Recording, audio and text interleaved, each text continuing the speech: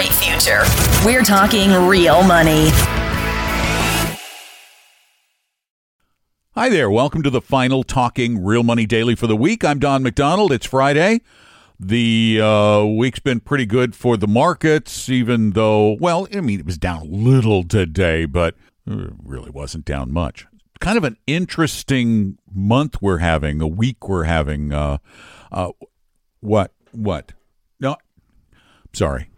Okay. All right. Tom has something he'd like to add. He usually isn't in on these daily podcasts, but what is it? Yeah, what's happened since December 24th, 2018? I don't know what. We had some holidays. Well, right. Yeah, we had Christmas in there the day after December 24th, and then 2019 started. Where are we going with all this? The first of the year, New Year's, we had New Year's Eve, New Year's Day. You know, we got some family get-togethers in there. That was terrific. Okay. I assumed this was something important. And, of course, the government shutdown continues since then. But there's something else that's happened since December 24th that I find astounding, because if you remember the doom and gloom with owning stocks in late December, it really, truly was horrible. December, the worst month, the worst December since 1931. And even you're not old enough to remember that. But since then, for the life of me, can't figure out what's happened since December 24th, 2018, is that the stock market, the Dow Jones and S&P, which I know are not your favorite indexes, have gone up almost 10% since then. Almost 10% since December 24th. Crazy. Exactly. Crazy. Yeah, that's exactly what I was gonna mention, that this has been the best start to any year since 2006. That is, as he said, crazy. Now, in today's episode, I'm going to stick to answering questions, because we get both questions sent into us from TalkingRealMoney.com and questions called into us at 855-935-TALK, 855-935-8255. And we got this message recently from Lynn, and she and her husband listen to the podcast. As a matter of fact, they say, we love listening to your podcast. We're in our early 30s, and we have a 2-year-old daughter, and we've been discussing how to prepare for her future, specifically college. Some friends recommended a 529, and some recommended a stock portfolio. My husband's in favor of the latter. I'm conflicted between the two options. Pros of a 529. The safest route, and the grandparents can contribute to the account. Cons of the 529. It's essentially a savings account and has very low returns, something a friend was disappointed about when her son went off to college last year. Pros of a stock portfolio. Higher return, minimal risk, or so my husband says, and he's already managing our stock portfolio. And we have time to recover funds from now until she goes to college. Cons? There is some risk in the stock market. Because it fluctuates, grandparents can't contribute to it. I wanted to know your thoughts on this matter, saving for our kids' college tuition. I hope to hear your answer on the air. Thanks. Well, you're going to hear the answer, and your husband's not going to like it. And wait a minute. If you listen to the podcast all the time, why is your husband picking a stock portfolio? I am so against doing that. Yes, when I was young, I believed that I had special superpowers just like your husband has or thinks he has. I believed I had them. I picked stocks, and sometimes I was incredibly successful, and sometimes I wasn't as successful. Problem is, you tend to blow both a little out of proportion. You overemphasize your successes, and you kind of forget a little about your losses.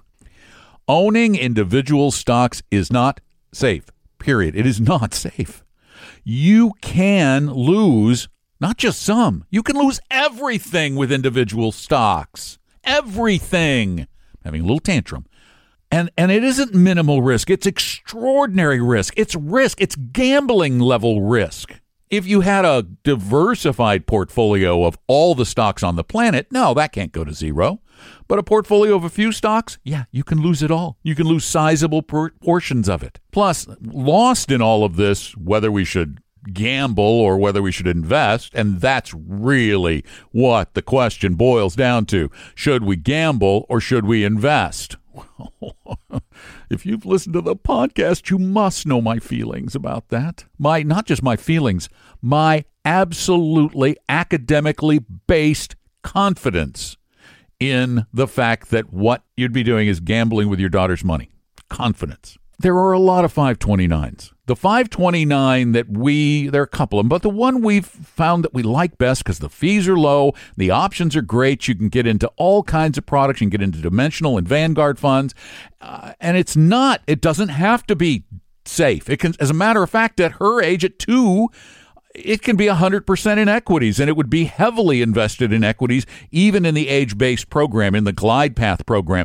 So you're going to get stocks early on. You're going to get the potential higher returns of the stock market early on. The returns can be very impressive or they can be very disappointing. That's what investing in stocks is. It's either impressive or disappointing. And a pro that wasn't mentioned. This is tax-free money. Tax-free money.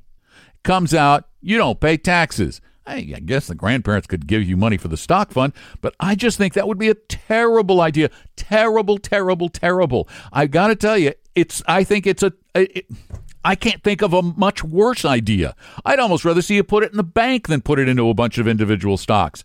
And I want your husband to hear this. What you're doing may work today. It may work today. But why is it? Why do you think you're a better stock picker than the people on Wall Street? Why do you think you're smarter when you buy a stock than the person who's selling you that stock? They're selling it to you because they believe just as fervently as you believe that it's a bad stock. You think it's good, they think it's bad. Or you sell it, you think it's bad, they think it's good. There's somebody out there buying it. What makes you think you're smarter? Unless you do this full time, and even then I don't believe you're going to be smarter than the market. It's a zero-sum game, playing stocks short term, buying, trading stocks, buying individual stocks even. It's just too dangerous. Thanks for the note. 855-935-TALK is the number you can call your questions into, or you can send them in from TalkingRealMoney.com. Either way, we're going to answer them for you on the podcast, so call them in or send them in. 855-935-TALK is that phone number. That works 24 hours a day, 7 days a week. And let's get another call in. I listen to your podcast, fairly often. And I had gone and looked at your do-it-yourself portfolio that was made up of the Vanguard total bond market, total stock market, and total international stocks. The account I'm dealing with was a Fidelity account. And I'm thinking that if I buy those Vanguard bonds, they're going to charge me some kind of a load for those. But anyway, I'm really just looking for a simple stock bond mix.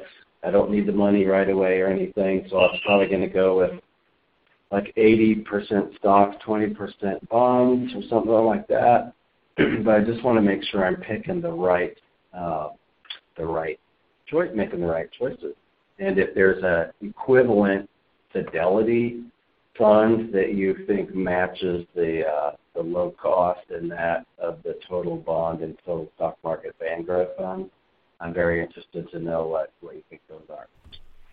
We probably should talk more about the Fidelity funds because Fidelity has really lowered the costs of their funds, and they've gone really heavily toward the index funds. They've really gone in a bigger way than before with index products, which makes me very happy. And yes, you can do this. Now, one thing I'd like to suggest you do, though, when you're talking about your allocation at Fidelity, really go take the risk quiz. It's free. There's no obligation. Just go to TalkingRealMoney.com and click on the risk quiz and take that. Find out what your risk tolerance is. But yes, you can do this at Fidelity. What you want to look at here are the three funds. There's the Fidelity Total Market Index, which is the U.S. Total Market Index, and that symbol is FSKAX. FSKAX. Fees are only like 3/100ths of 1%. It's so cheap. Then for the global portion, and I would just split these 50-50 for the equity portion of the portfolio, 50% of the equity portion in the total market index, and then 50% in the Fidelity Global XUS, EXUS index. That means it's a global index without the United States in it, and that symbol is FSGGX. And that one costs like 0.06%. So cheap. Then finally, for the bonds, use the Fidelity Total Bond Index. There you have it. And that is FXNAX. FXNAX. And if you were doing the 80-20, you'd put 40% in the global, you'd put 40% in the total market index, and 20% in the total bond index, and you'd have yourself a very well-diversified portfolio with, 5,000 or 6,000 stocks and many thousands and thousands of bonds. Well-diversified, certainly will still fluctuate, but unless the economy of the planet blows up, you can't lose it all. Thanks so much for the call, and please, you're invited to give us a call, too, at 855-935-TALK, 855-935-8255. Call anytime, 24 hours a day, 7 days a week. And before we go, we have our word of the day today, and I decided the word of the day should be a word that you probably think you already know, and that word is invest. What is investing? Well, I have a very different definition of investing from a lot of people. I do not believe, as I mentioned earlier in the podcast, that buying individual stocks is investing. It is not. It is not. It is gambling. Investing is, I believe you invest in something that can be safe or can be risky, but it cannot lose you everything except in the case of the world blowing up. You can't lose it all.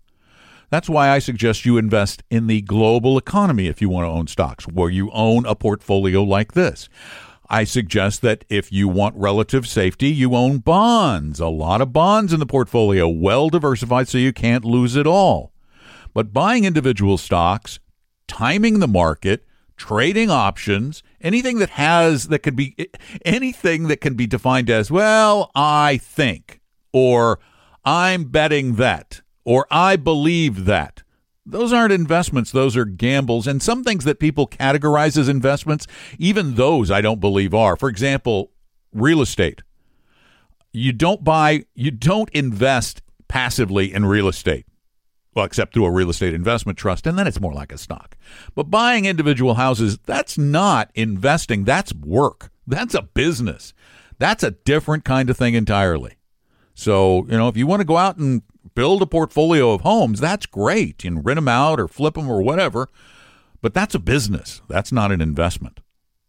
Very, very different. And you don't invest in individual houses and let somebody else take care of it. Like somebody says, I got a great deal. I'm going to buy a house. You want to go in on it? No. Gambling.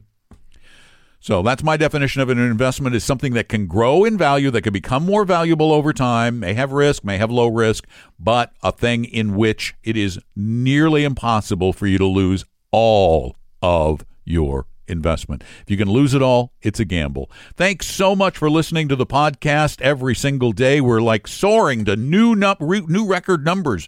Lots of listeners to these new podcasts, and I have a favor to ask. This would really be great.